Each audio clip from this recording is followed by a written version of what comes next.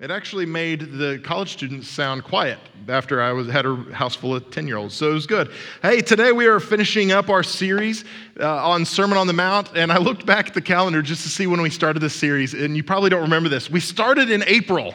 We started the series back in April, and we're finishing it up today. It's fun that we've been walking through this, and I've really enjoyed this series. I hope you have as well. But it's just been an opportunity for us to go a little deeper into Scripture. And if you'll remember last week, we talked about what does it mean to bear fruit. That's really what Jesus is calling us to, is to be fruitful and to bear good fruit. And really today, it's a continuation of that, because when we break this up into bite-sized portions, it really was one continuous string of thoughts that Jesus had. It wasn't like, oh, I've got this thought, and I've also got this thought. And so you have to look at this scripture in context. So what we're going to look at today really does fit with what he was already talking about. And so we're going to pick it up in Matthew chapter 7, verse 24. And this is Jesus preaching again. This is his words, and this is what he says in verse 24. Everyone then who hears these words of mine and does them will be like the wise man who built his house on the rock, and the rain fell, and the floods came, and the winds blew and beat on that house, but it did not fall because it had been founded on the rock. And everyone who hears these words of mine and does not do them will be like the foolish man who built his house on the sand. And the rain fell, and the floods came, and the winds blew and beat against the house, and it fell, and great was the fall of it. Verse 28. Goes on to say, and when Jesus finished these sayings, the crowds were astonished at his teaching. Now listen to this. For he was teaching them as one who had authority and not as the other scribes.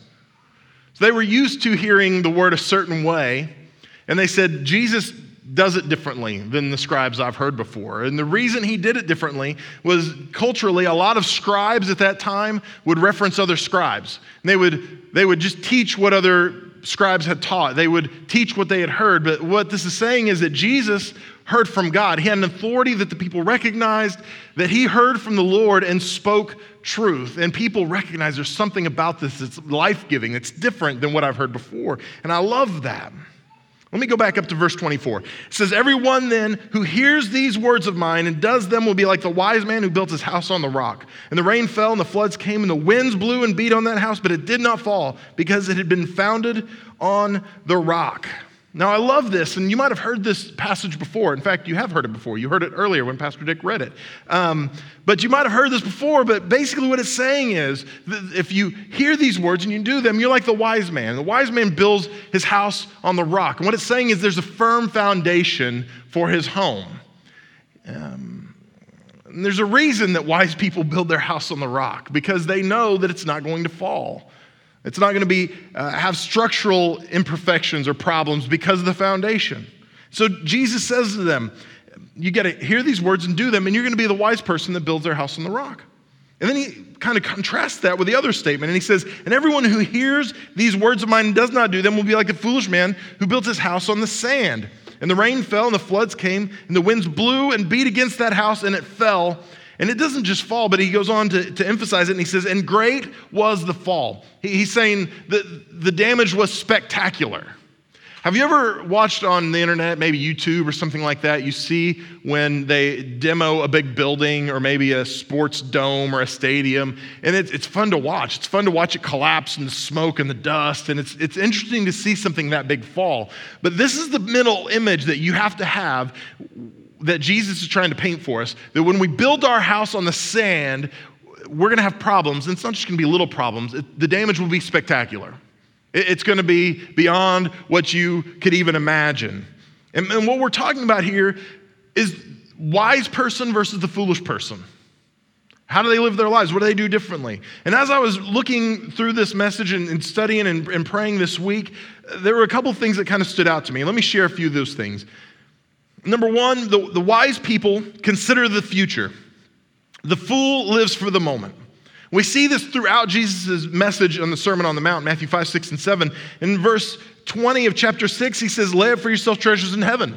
He says, you people are living your lives for the moment. You're living to accumulate and get everything you can and just build a bigger house, a nicer house. And you're living for this moment. But he said, you need to look to the future. You need to have a bigger perspective than the here and now, because sometimes things change. In at the Sea of Galilee, where Jesus was sharing this, the sand around the Sea of Galilee in the summer would get hot and dry, and it was hard as concrete. And so someone could go in there and build their house on that thinking it was just fine. But the wise person would go in and say, you know what, I know the conditions are going to change.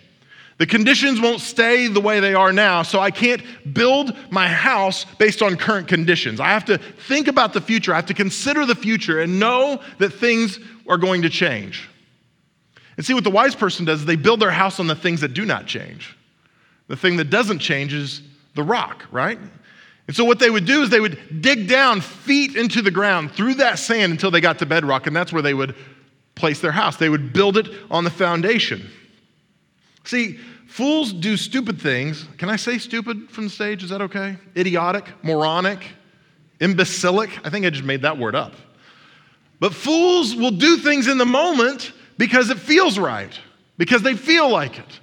Fools will say things and do things, and then later on, they'll feel terrible about it. But what they were doing was they were doing things because it seemed right in the moment. It felt right. They were looking at the current conditions. Well, you made me mad. And in the current conditions, I'm going to say this to you. And then later on, they go, oh, well, maybe that didn't make sense after all. Maybe I shouldn't have said that. I'm really sorry. Will you forgive me? Well, yeah, it would have been easier for you not to have said it than for me to forgive you. But yes, I will forgive you, right? So we will say things and do things foolishly in the moment without thinking about it, without thinking about the long term, without thinking about the consequences, without considering the future. I read this verse to one of my staff this week, and I think it's they actually said it was going to become their life verse. It's Proverbs chapter 18, verse 6, and it says this. It says, a fool's lips walk into a fight, and his mouth invites a beating. Some of you are like, I'm getting that tattooed on my arm, right? Somebody's going to say something stupid to you at work, you're going to roll up your sleeve and go, right here, buddy, just read that. You've got what's coming. Now I've got to beat you up. I'm sorry. A fool's lip walk into a fight, and his mouth invites a beating. You know what this is saying? This is saying when you say stupid things, you deserve what you get. That's kind of what it's saying. Some people don't understand why they can't make friends, why their spouse and they are always fighting, why their boss seems to hate them. And let me tell you, maybe it's because you're a fool. Maybe it's because you say things without thinking about them. Maybe it's because you do things without thinking about them. You're not concerned about the future. You're not concerned about how conditions may change, but right then you feel like saying or doing something. And as a result, it burns bridges. It invites fights and beatings, and you wonder why you don't have the kind of friends you want. It's because you say stupid things, and you do stupid things. Don't be a fool. Be the wise person. A wise person considers the future. A wise person thinks about the consequences. A wise person thinks about what they do before they do it. Second thing is, wise people consider what is unseen. The fool is only concerned with the visible. See, in Matthew 7:22, just a little earlier in this message, Jesus was talking about end times, and he said on the day of judgment, he said that there are going to be people that come before him and say, Lord, didn't we prophesy in your name? And didn't we cast out demons in your name? Didn't we do mighty works in your name? And Jesus is going to say, maybe, but I didn't ever know you. So depart from me. And actually says, depart from me, you worker of lawlessness. I never knew you. What's he saying? He's saying, you might have gotten the outside right. You might have looked the part, but your heart was far from me. See, the foolish man who built his house on the sand, what he did is I'm sure he went and said, man, this thing's going to be great. We're going to have granite countertops. We're going to have rounded corners. We're going to crown molding in all the rooms. Everything that is visible is going to be great. Everything you see is going to be spectacular. You would drive by that house and think it's a $3 million house. But what you wouldn't recognize is that it was built on the sand. So that $3 million house is going to fall to the ground whenever the storms come. Because foolish people are more concerned about what you see than what you can't see. They're concerned about acting the part of a Christian because that's what you see. And they can cover stuff up. They can hide their behavior. Nobody's going to know where I go on the weekend. Nobody's going to know what I do on Saturday night because on Sunday morning I'm coming to church and I got my hand raised. See, what we are concerned with many times is what can be seen, but what we need to be concerned with is what is unseen. What we need to be concerned with is what's going on in our heart. What is the condition of our heart? What is our life really like? So you can't see what's under the sand, but that's the portion of the house that matters if you want that house to be around. What we have to understand is the little things matter in our life. It's not just the big things that we can see. A lot of you are familiar with the story of the Titanic. And if you aren't, maybe you have unfortunately seen the movie. And if you haven't, don't bother, okay? I promise. I'll tell you how it ends. The boat sinks, okay? That's how it ends. The old lady throws the heart of the jewels into the ocean, and that's it. That's the end of the movie, okay? Spoiler alert, it's been 20 years. You should have seen it by now, okay? That Titanic, there was all this mystery behind how it sank, why it sank, what happened. And you know why it sank? It hit an iceberg, right? And the early theory was it hit this iceberg and it tore a 300-foot gash in the side of the ship, that this ship was opened up because of this iceberg. When they went down and they began looking at the wreckage, when they finally had cameras and submersibles good enough to go down, they looked down and they went, wait a second, the damage wasn't nearly as bad as we thought. What really happened? And they began bringing pieces of the ship up and having it studied, and metallurgists began looking at the pieces of the ship, and what they discovered was the ship failed because of the rivets that were used to construct the ship.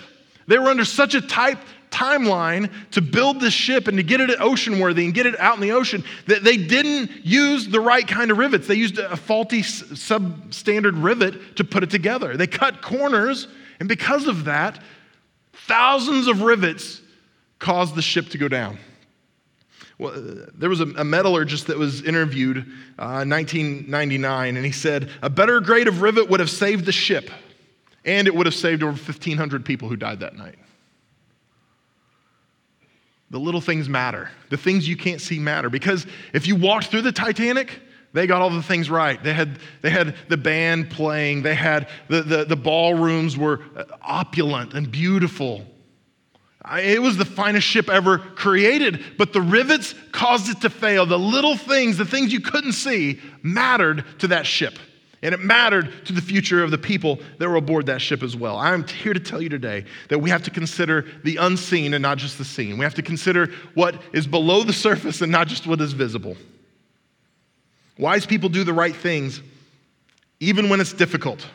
The fool will always take the easy way. I want to say that one more time just so you get it. Wise people do the right things even when it's difficult. The fool will always take the easy way. Jesus said in Matthew 7:13, just earlier again in this message, he said that the gate is wide and the way is easy that leads to destruction. And we don't like talking about hell in church, but this is what Jesus is talking about. He said, hey, you know what? Anybody can get to hell. It is so easy to get there. Anyone can do it. But he goes on to say the gate is narrow and the way is hard that leads to life. It is not easy to live a Christian lifestyle. It's not easy to live the life that God is calling us to live. Because there are things that we have to set aside. There are things that we have to discipline ourselves and go, you know what, I'm not going to be a part of that. I'm not going to live that way. I'm just not going to let that be part of my life because I choose to build my house on the rock. I choose to live differently.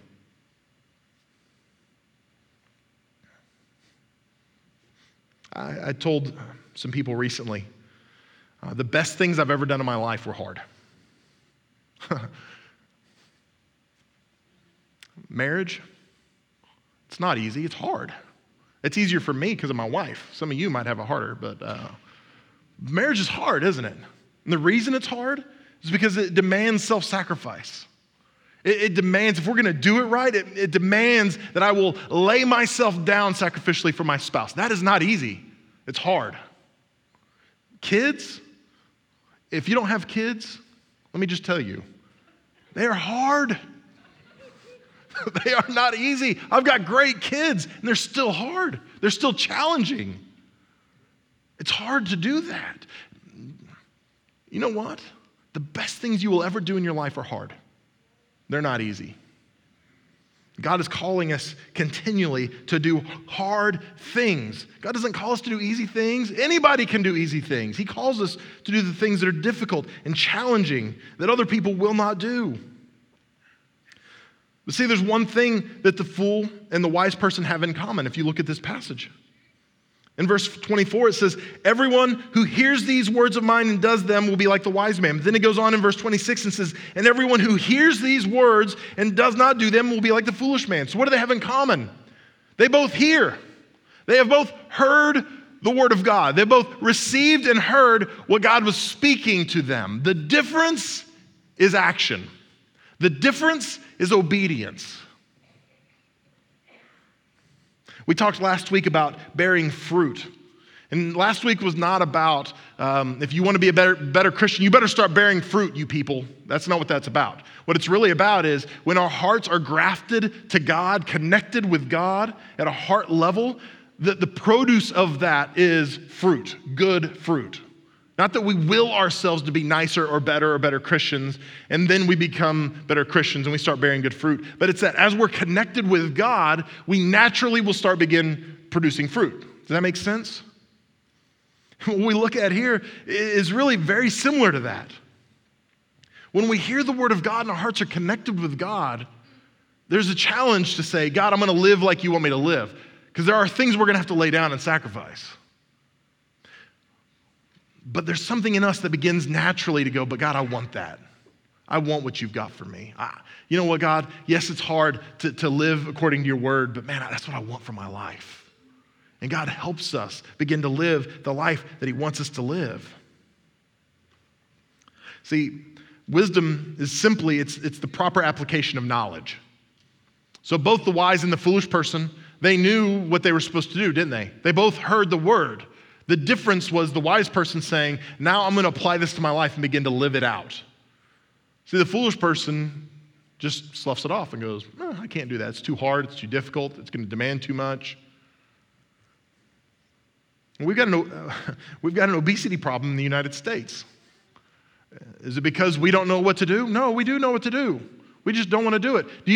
I know how to lose weight, okay? I joke about my weight. I know how to lose weight. You want me to tell you how?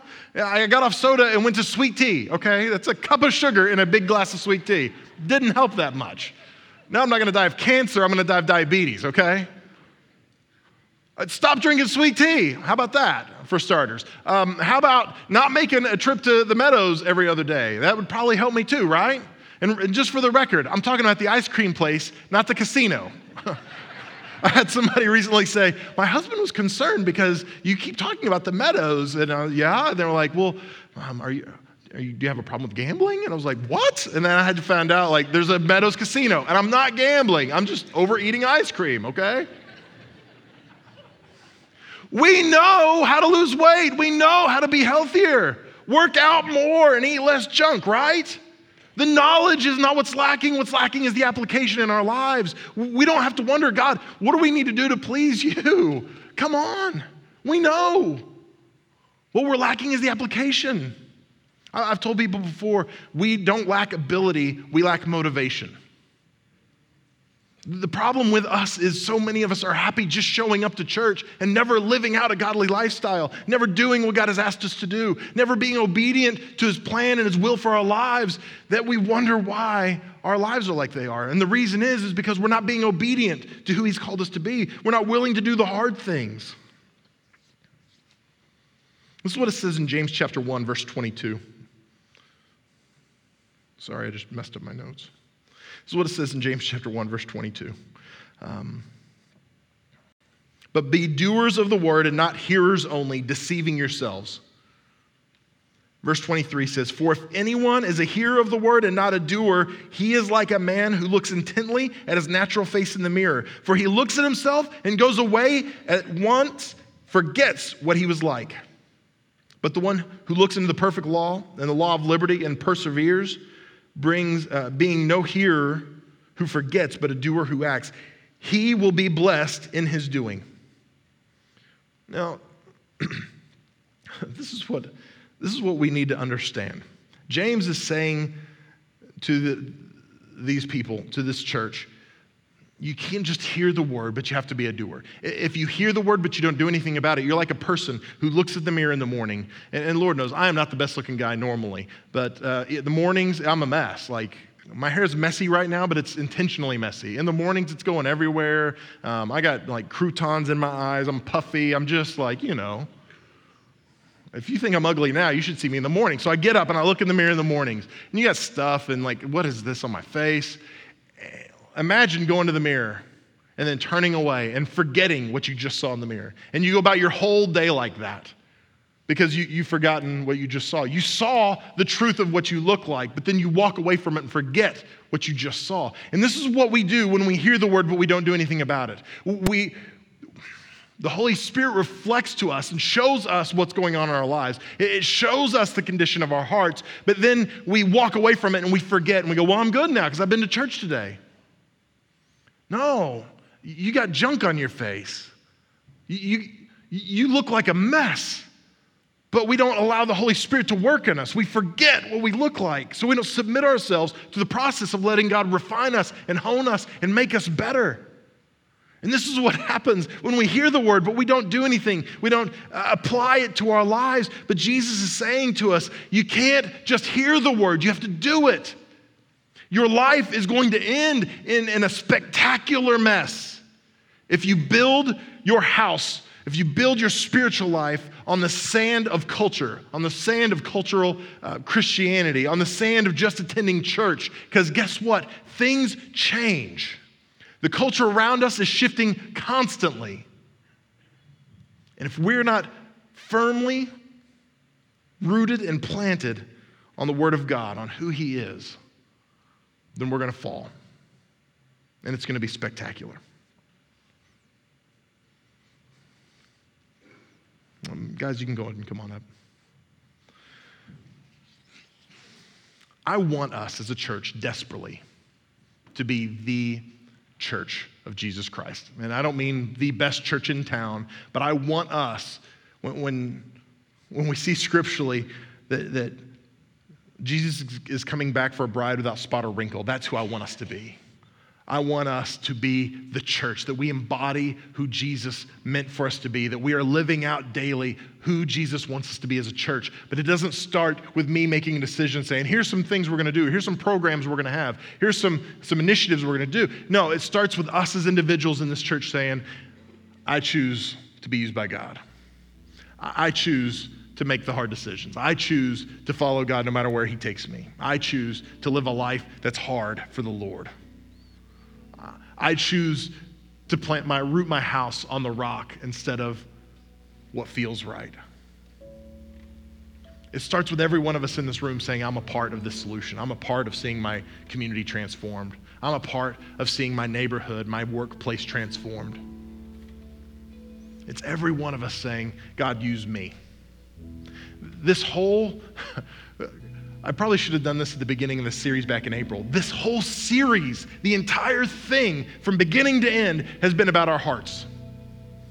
The whole thing has been about us being conformed to the image of Christ, our hearts being conformed to His image, us being who He wants us to be so that we can do what He wants us to do. It's not about behavior modification. It's about having a heart transplant. And that's what today's all about. We can't will ourselves to be better Christians, but we can submit ourselves to the one who can help us live out the life that He dreamed for us to live. But that's hard because it costs us something. We have to lay something down, but when we lay something down, guess what? The thing we pick up is even better. But it takes trust. Trusting who God is, trusting in His plan and purposes for your life. When we do that, I promise it's worth it. Let's pray. God, thank You for loving us. Thank You for caring for us so deeply and passionately that we can't even begin to understand it. God, I pray today, Lord, You would just minister in our hearts, that You would help us see truth, who You really are. And God, I pray that You would strip away, Lord, the desire for the easy, for the simple, for the having things the way we want it. God, I pray that we would be fully committed to following You and Your lead and Your voice wherever You lead us, whatever You want to do with our lives. God, I pray that we would be a people that would bear much fruit. But Lord, let it begin with us as individuals. Lord, let each of us individually begin to say, God, we choose You. We want You more than we want an easy life. We want You more than we want cultural Christianity. God, we want You. We want to know You. So Lord, minister in us and through us today. Let us really know you today. If you would, keep your head bowed and your eyes closed if you're here today, and maybe you would say to me, I'm not a Christian. Maybe you would say, I'm not a follower of Christ. I don't really have a relationship, but I want to. Maybe you've been in church before, but you have never really began and fulfilled and carried on a walk with Christ, and you say, today I want to do that. I want to know him. I want my life to be different. I want my spiritual home to be built on the rock. If that's you, I'm not going to make you come forward, and I don't want to embarrass you, but I want to pray with you where you're at in your seat. So if you're here today and you say, I want to make Jesus Lord of my life, I want to know him and have a relationship with him, would you just slip your hand up real high so I can see you? I just want to pray with you. Thank you so much. Yeah, a couple hands in the balcony, down here on my left, on the floor, down here by the sound booth. Thank you. You can put your hands down after you raise them. Who else says that's me? Pray for me, Mel. I want to make Jesus Lord of my life. I want to know him and really have a relationship with him today. All right. Thank you, Lord. Now I'd like every person in this place, if you can hear my voice, I want you to just say this really simple prayer after me. Whether you raised your hand or not, just repeat after me. Say, Dear Jesus, thank you for loving me. I give my life to you, and I'm asking that you would use it for your glory. Take my life and use it to do something unbelievable. I'm never going back to my old ways, my old habits, or my old life. I am yours. I choose you. Thank you for choosing me. In Jesus' name, amen. Hey, can we give God a round of applause? Say thank you, Jesus. You are so good. Thank you, Lord. Now listen, if you raised your hand, you said, that's me. I need to get some things right with God. There's a prayer card in the seat back in front of you. It looks just like this one. On the back of that card, it just has some information. If you would fill this card out for us, you can drop it in one of our offering boxes before you leave today. We just want to help you take the next step in your walk with Christ and help you grow and become a disciple.